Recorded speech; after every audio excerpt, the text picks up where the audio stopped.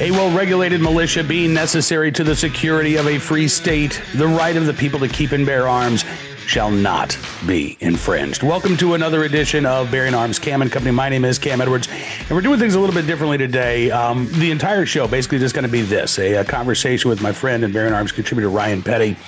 We're going to be talking about the shooting at Covenant School in Nashville, Tennessee, the reaction and response from both sides, quite frankly, and where we go from here, right? Ryan, this is something that I wrote about what happened in Nashville for my first story of the day, and I pointed out the gun control activists were blaming constitutional carry for the school shooting. And I think it's because of Florida's permitless carry vote, which is coming up this week. But one thing that Shannon Watts said that I actually do agree with is that these things are preventable. These shootings are preventable. I just don't think we prevent them by doing the things she wants. So let me just start there. Do you think that these types of horrific tragedies can be stopped? And do we need gun control to do it? Well, Cam, thanks for having me on today. But before we start, I want to share my love for the families of the victims. I'm praying for them. I don't care that the left ridicules us for prayer. It's an important part of, I felt the prayers of the entire nation after my daughter was killed in Parkland. And I know the other families, many of them felt that love and support in the prayers. And so I just want to start by saying I'm praying for these families. They're waking up to the worst possible worst imaginable thing for a parent. And I don't want to forget the other staff members. So there's a lot of fog of war, so to speak, at this point right now, and we don't know all the facts, but let me start by saying that. Second, let me say, yes, these are preventable. No, gun control is not the answer, period. That's just, those are just the facts. And of course, we can explore that in some detail, and I'm sure we're going to have that discussion, but Shannon Watts is not often right, but on this, I agree with you. I agree with Shannon. These are preventable. I'm certain we're going to find warning signs, and we're likely to find warning signs that were not heeded. In fact, we did already see that there were some warning signs. Unfortunately, they were in the form of Instagram messages just moments before the attack started, without sufficient time for the person that received these, a friend of the killer, to act and help the police, respond even quicker, or perhaps even prevent this. So, we'll have to see where these warning signs, where they manifest themselves, and what we find out in the next couple of weeks. Right. And, you and I have talked about this before. The Secret Service report, a couple of Secret Service reports actually that have come out over the past couple of years, looking specifically at, these types of target attacks on schools, and then looking at active shooter incidents in general. And you brought this stat to my attention, Ryan, the fact that over 90% of these targeted school attacks that the Secret Service examined, the individual did communicate their intentions beforehand, right? Whether it, again, was reaching out on social media to somebody, whether it was communicating to a friend or a family member, but there were those signs. And in fact, the Secret Service itself says these are preventable acts as long as we are paying attention and as long as we have the right response when these individuals pop up on our radar. Yeah, that's correct. And I'm guessing that this will be no different than the other 9 out of 10 attacks that where there were warning signs available and not unfortunately acted on. We'll see if that is the case here. We know that the killer had created a manifesto. We know from Nashville PD that there were some additional writings found in the killer's car that was parked near the school. And we have this, exchange that was reported on by the New York Post, this Instagram messaging exchange where the killer, indicates it's time for me to die. This will all make more sense soon, but I need to die. And, and the friend sort of reaching out saying, hey, look, I'll pray for you. And the friend did the right thing. The friend as we understand it from the reporting, reached out to the National Suicide Prevention Hotline and also reached out to Nashville police. Ironically, she called 911 at 10:13, which was the precise minute that the attack started. Nashville PD, not knowing what was going on, referred her to the non-emergency line, which she, I understand, contacted at 10:14. So the attack had already begun. Yeah, and again, I mean, in retrospect, we can maybe Monday morning quarterback and say, well, why didn't the Nashville police, refer that call to emergency? But again, at that point, it doesn't sound like there was any indication she had specific knowledge of what this individual was planning on carrying out, right? I viewed this more as a potential suicide. And, Ryan, I saw some of the video that the Nashville police released of the suspect gaining entrance to the school, basically shooting out the doors, gaining entry. Again, I find it so offensive. And I'm not an easily offended person. I don't like being offended. I think that's actually kind of a silly thing to be, but I find it legitimately offensive when I see gun control activists say, well, if Tennessee just didn't have a constitutional carry law, this wouldn't have happened. This was somebody, as you say, who had a manifesto, who had a plan, who had clearly been obsessing about this for some period of time. The idea that, well, if they had to get a concealed carry license, first of all, I don't know why they wouldn't have been able to get a concealed carry license. Apparently, they were able to legally purchase their firearms. But to pin this on constitutional carry, or to say, well, if quote unquote Sullivan's were banned, seems to me that kind of misses the point here, right? We are talking about basically needles in haystacks when we're looking at finding these individuals and identifying them before they can carry out their plans. This idea that we can just cast this wide net over everybody in the hopes of stopping, a handful of monsters. In this particular case, it sounds like the suspect actually, as part of their planning, investigated a second location and determined, I don't want to go there because the security is too tight.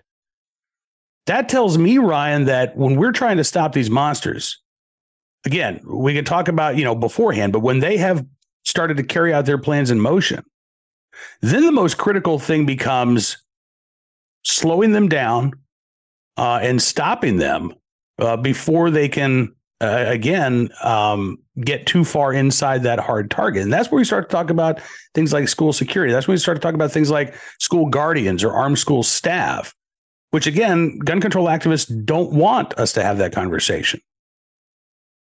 Yeah, there's so much, and pardon the term of the left here, there's so much to unpack in what you just said, but let's start unpacking. First of all, the attack, as we understand it, began at 10:13, ended at 10:27, when Nashville PD did, by all accounts, the right thing, went in immediately, addressed the killer, killed the killer, and ended the carnage. That was the right response. But let's talk about that. That was 14 minutes. Now, for those that remember, many of these attacks, 14 minutes is an eternity, in my view. My good friend and Sheriff Grady Judd likes to say, when seconds count, minutes don't matter. I can't imagine, as a parent, I've had this happen to me, but my appeal is to parents out there. Can you imagine a killer walking through your child's school for 14 minutes? It's incomprehensible. And so we've got to figure out how to shorten that time. So one of the things we have to do is prevent entry. Now, in this case, I've seen the video.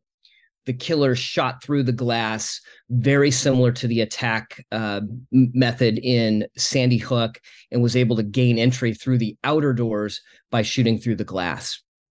That was number one. Number two, the question I have, 14 minutes is an eternity, but what was the killer doing for 14 minutes? Did that school go into some sort of a lockdown mode? The police have said that the killer shot randomly at victims. So they weren't targeting any particular individuals. They were just, as so many of these killers do, just shooting the first person or killing the first person that they see.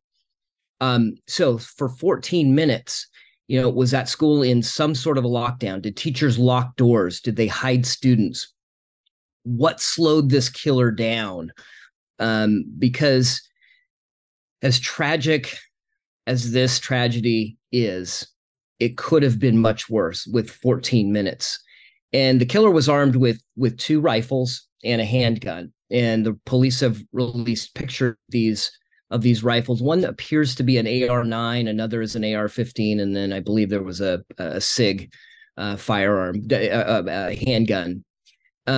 So first of all, concealed carry. If you're carrying rifles, you're not concealing them. Concealed carry law, immaterial in this regard. The question about the origin of these firearms is one that's interesting. Were they purchased legally? Was there a straw purchase involved? We don't know yet, but I'm sure law enforcement is researching the origins of these firearms. I've seen reports that they say at least 2 of them were legally purchased in the Nashville area.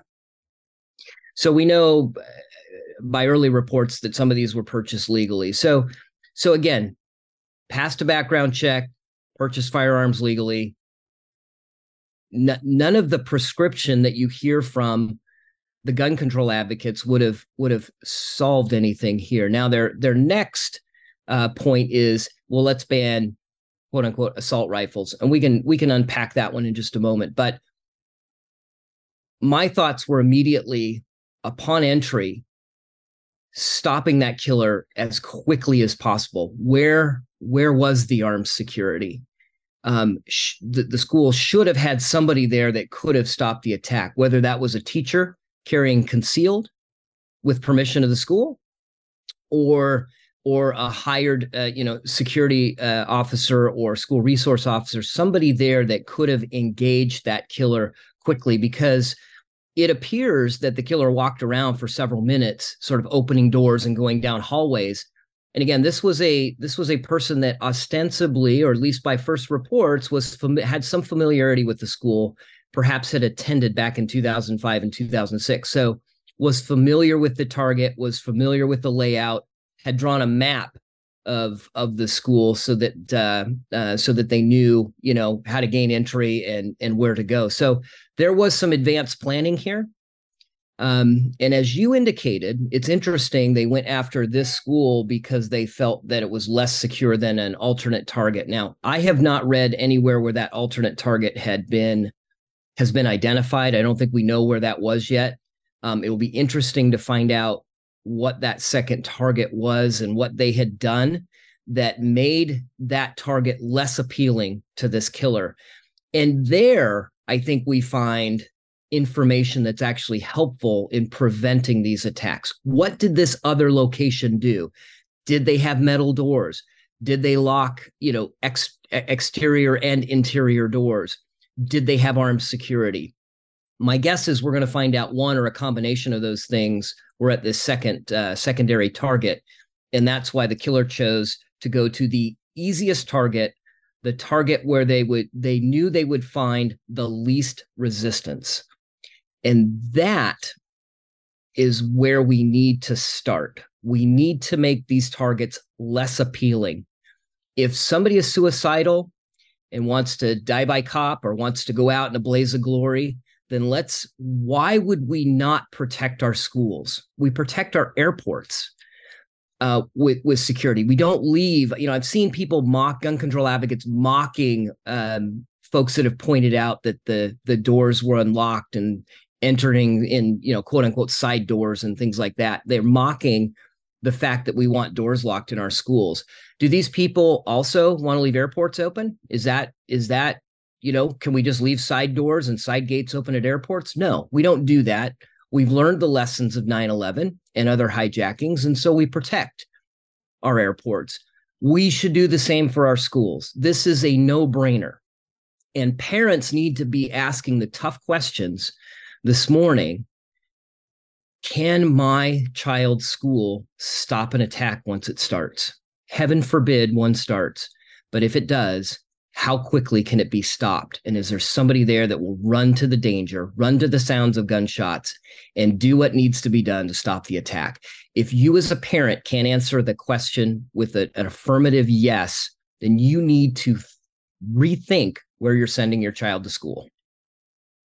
Absolutely. And, I got to say, it's been enlightening in a way to see the response that you described from gun control advocates mocking, right, those people, laughing at people who want to talk about improving school security. But you look at what happened in Denver last week, right, where this 17-year-old who was on probation for a previous weapons offense had been kicked out of school, got transferred to another, but was told, listen, you got to get patted down every morning before we let you inside. Apparently one of the staffers discovered a gun, student pulled it out, shot two of the staffers. And almost instantly, Ryan, in Denver, where they had pulled school resource officers out of the public schools in 2020, right, in the name of ending the school to prison pipeline, and all of these, what I would call misplaced priorities, right? We're protecting the students from the police. We don't really need these officers here. Within hours after that shooting, Denver Mayor Michael Hancock says, yeah, that was a mistake. We're bringing the police back into schools. Denver School Board passes an emergency measure, bringing police back into schools. So I didn't see any gun control advocates mocking the Democrats who recognized, albeit belatedly, the importance of, again, having that armed response in schools, which gets to, I guess, another point here. How frustrating is it for you? Because one of the things I really admire about you is that you have taken your pain and your grief and your anger, and you have channeled it, I think, into a very appropriate mechanism of trying, again, to ensure that no parent has to go through what you and your family has experienced, that no child has to be the victim of one of these killers in school.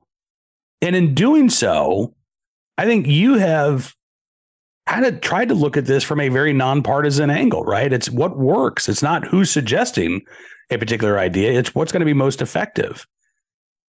How frustrating is it for you to see these things politicized instantaneously, and all of a sudden we start to fall onto these, lines about, well, it's the transgender movement. If you're a conservative, right? It's, transgender terrorists. If you're on the left, it's, oh no, it's the guns. We got to ban the guns. What are we missing? And what would you like to see this debate, discussion, argument look like going forward? Yeah. So just saying, I wasn't going to comment on this attack other than to say that my prayers were with the family, and requesting that others join me in prayer for the families, and that we'll later, because what makes me what's so frustrating, what makes me angry, Cam, and this happened after Parkland and it happened yesterday. Immediately the narratives get thrown out, particularly on social media, which just becomes an absolutely vile place to be in the aftermath of really any tragedy, but specifically one where there's so much politicization of this. Once we learn, look, we're learning a lot more about the attacker. We're learning a lot more about the target.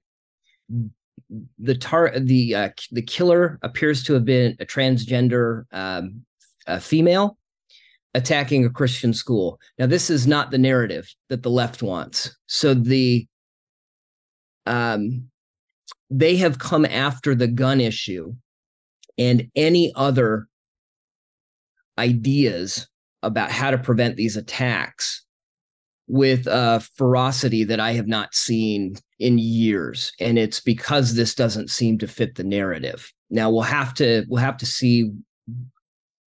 The facts are going to have to play out here. We'll have to know more about the killer's motives and intentions. I'm sure the manifesto will be partially or released soon, and we'll have a better idea of why the attack was perpetrated on this Christian school. But this kind of attack is not what the left.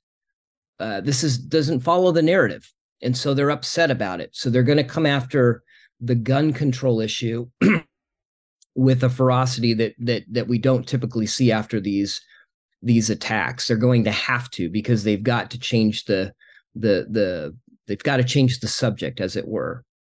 What's frustrating is so often you see the same MO around these attacks. A grievance, acquisition of weapons, planning, communication of that plan and the intentions of the killer, a soft target, and then carnage.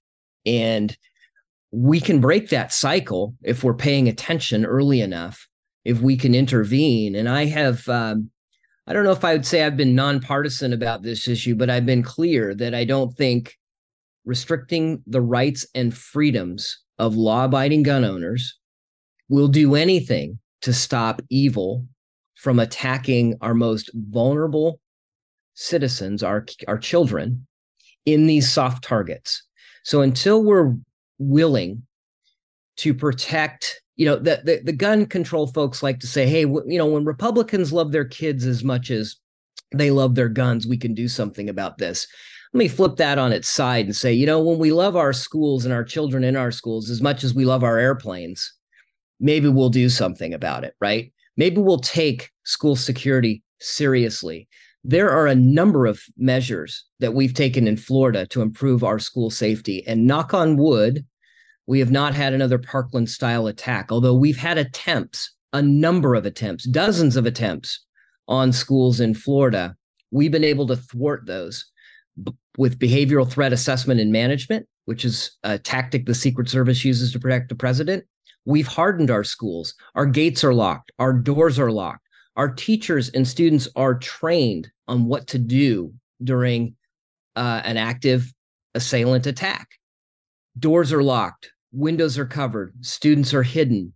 We mitigate as much of the of the harm that can be done as possible. And then we have armed security on that campus to stop the threat immediately before responding law enforcement can get there. Is it perfect? No.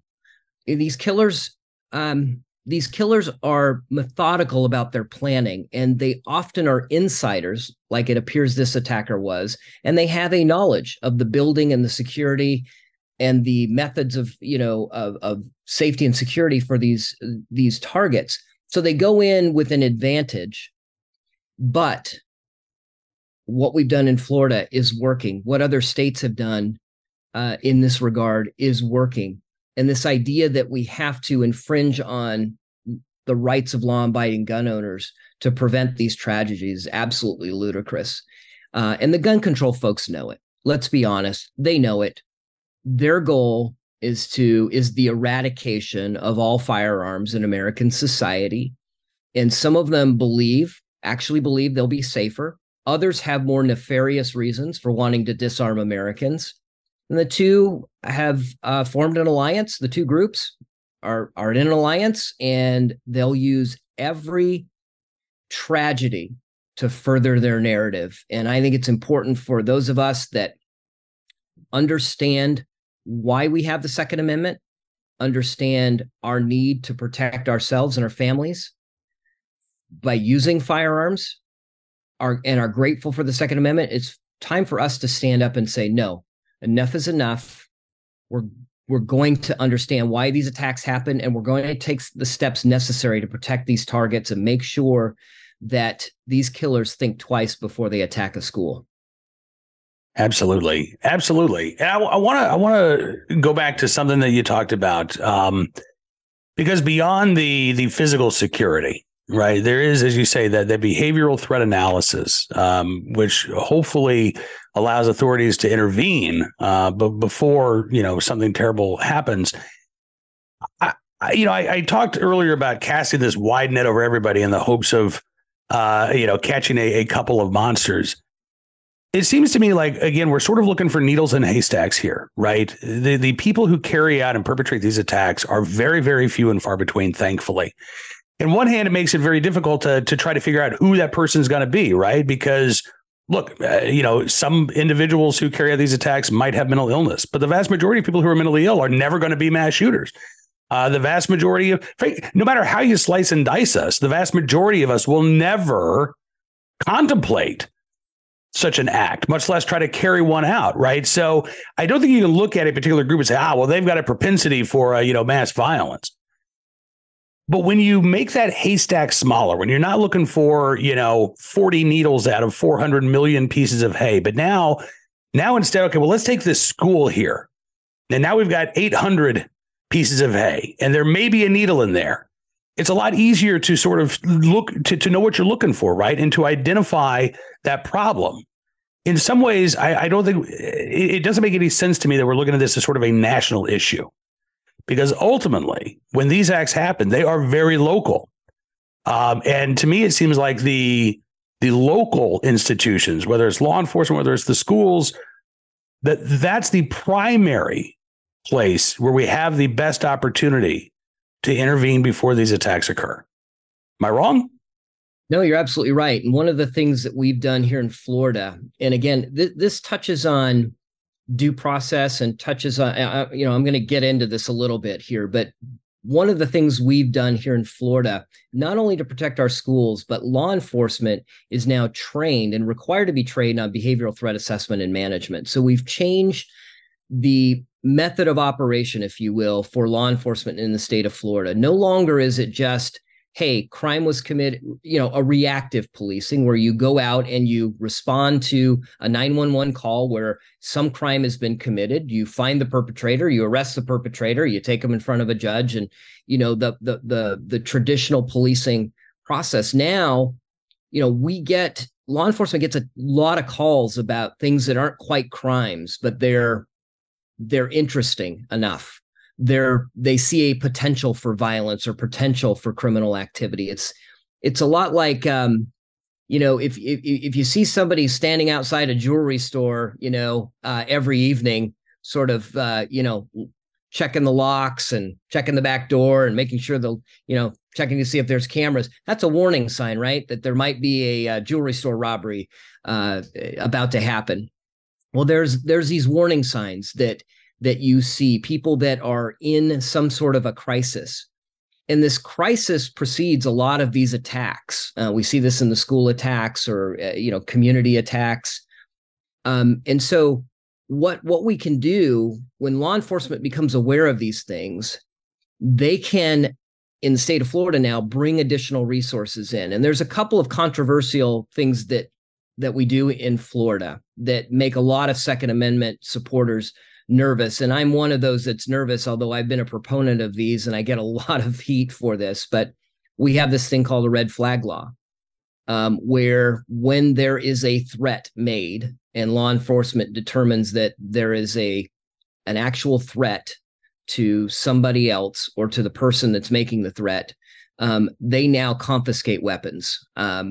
There are due process issues with that, and I recognize those, and I'm hoping that we can fix those or do away with red flag laws and go to what we used to do, which was a citation program where if the person's in a mental crisis, you take them and you don't terms, you take them in front of a judge and you get a determination that they're having a mental crisis, and then you get them the help that they need. Hopefully we'll move to more of a model like that. But what we're doing now in Florida is a proactive policing model where we're seeing the warning signs and we're acting in the best interest, I hope, of that individual before a crime is committed. And that's one element of it. And I know that sounds like pre-crime and all that, and there are concerns about how do we protect people's rights in that kind of environment. But the second thing we're doing is we're not just going out there repeatedly, like we saw with the Parkland killer, with 40 plus visits by law enforcement and nothing done. We're now engaging crisis intervention teams in that process, or if necessary, making an arrest. The police are acting more, managing the problems that they're seeing. And I'm probably doing a terrible job, if you ask law enforcement, explaining the changes. But we're taking that behavioral threat management model and we're extending it to policing through executive action from Governor DeSantis and training by Florida Department of Law Enforcement. So we're acting on the warning signs in Florida. Not everybody's happy with how we're doing that, but we're at least acting on those and hopefully creating a safer society and a safer state for Floridians. Well, and listen, I mean, you and I have talked before about red flag laws, and our shared concerns about them. And listen, I mean, as long as we're talking about that, the Washington Examiner and Gun Owners of America have been doing some really interesting investigations on the Secret Service and the FBI's use of apparently a secret form that people are, voluntarily, quote unquote, signing away their right to keep and bear arms. That's troubling. I mean, when we talk about, the due process concerns, we're not just paying lip service to this, right? All of these steps that are taken to identify these individuals who are at risk of committing acts of mass violence, again, there needs to be a clear, bright line in terms of the authority that law enforcement possesses on how to deal with those individuals. Yes, they do need to have the tools that that are appropriate. But those tools can't be abused, and there needs to be, repercussions when that happens. But to say, well, we can't do anything, I think is absolutely ludicrous. Or to say the only thing we can do is to ban guns and to restrict the Second Amendment rights of law-abiding Americans, I think it's an absolute false argument. And I think what Florida is doing, as you say, there are parts of Florida's Parkland response that a lot of gun owners are not happy with. But I think we're also seeing some lawmakers are now willing to revisit this issue 5 years on. And I think that is appropriate as well. Unfortunately, Ryan, I mean, as you and I have talked before, there is no easy answer. And there is certainly no, policy where we can snap our fingers and bloop, the problem is solved. This is something that does require a lot of work. It requires, I think, a great deal of work at the local level. But, last question for you, because we're running a little short on time here. What should we be talking about that we're not? What if you could just, sit everybody in America down in a room and say, listen, here's what you're missing. What would you tell them? What would you tell us? There's two things I would tell them. Look, one, let me speak directly to the parents. Parents, I said this before. If you don't know how your school will respond to an active assailant, then you need to sit down with that school. Don't take no for an answer. Sit down and find out what measures that they can share with you. Now, again, some security plans, there's some reasons for having some secrets, and that's okay. But you need to have comfort that that school is taking these threats seriously and has a plan to stop the killing as quickly as possible. If heaven forbid it starts. Number one, parents, get out, get information, understand what's happening at your child's school. Number one. Number two, I'll come back to what we've been talking about, Cam. These are preventable. They are knowable, and not 100% of them. And we may find this Nashville attack was not, quote unquote, preventable, but odds are pretty good that there were warning signs that other people knew about and didn't act on. And unfortunately, the one person that we do know acted on, this friend of the killers, acted by circumstance, had to act too late to prevent this tragedy from happening. So these are preventable. We don't need gun control to prevent them. And parents, talk to your kids' schools. Make sure they're not a target. Make sure they're not a soft target. Those are the two things that I would tell folks. Ryan, listen, I really appreciate your time today. We could talk about this for hours, and I want to have you back because I want to talk. I think the next time we talk, I'd like to talk a little bit about resilience and how we can raise our kids to be more resilient, so that when, again, these sort of crisis moments might happen, and a lot of us are going to have moments in our life when we are overwhelmed, that they have the tools that they need to respond appropriately. Because I think that's a secondary conversation we need to be having here. We can talk about preventing these individuals from carrying out these attacks, but I think we also need to talk about, how we stop these individuals from turning into monsters in the first place. And again, not going to be able to do that in every circumstance, but I think sometimes, there are going to be those opportunities to intervene. Ryan, again, I thank you so much for your time. I thank you for your voice. I love you very much. I really appreciate you being here today. I look forward to doing this again soon. Thank you, brother. Thank you.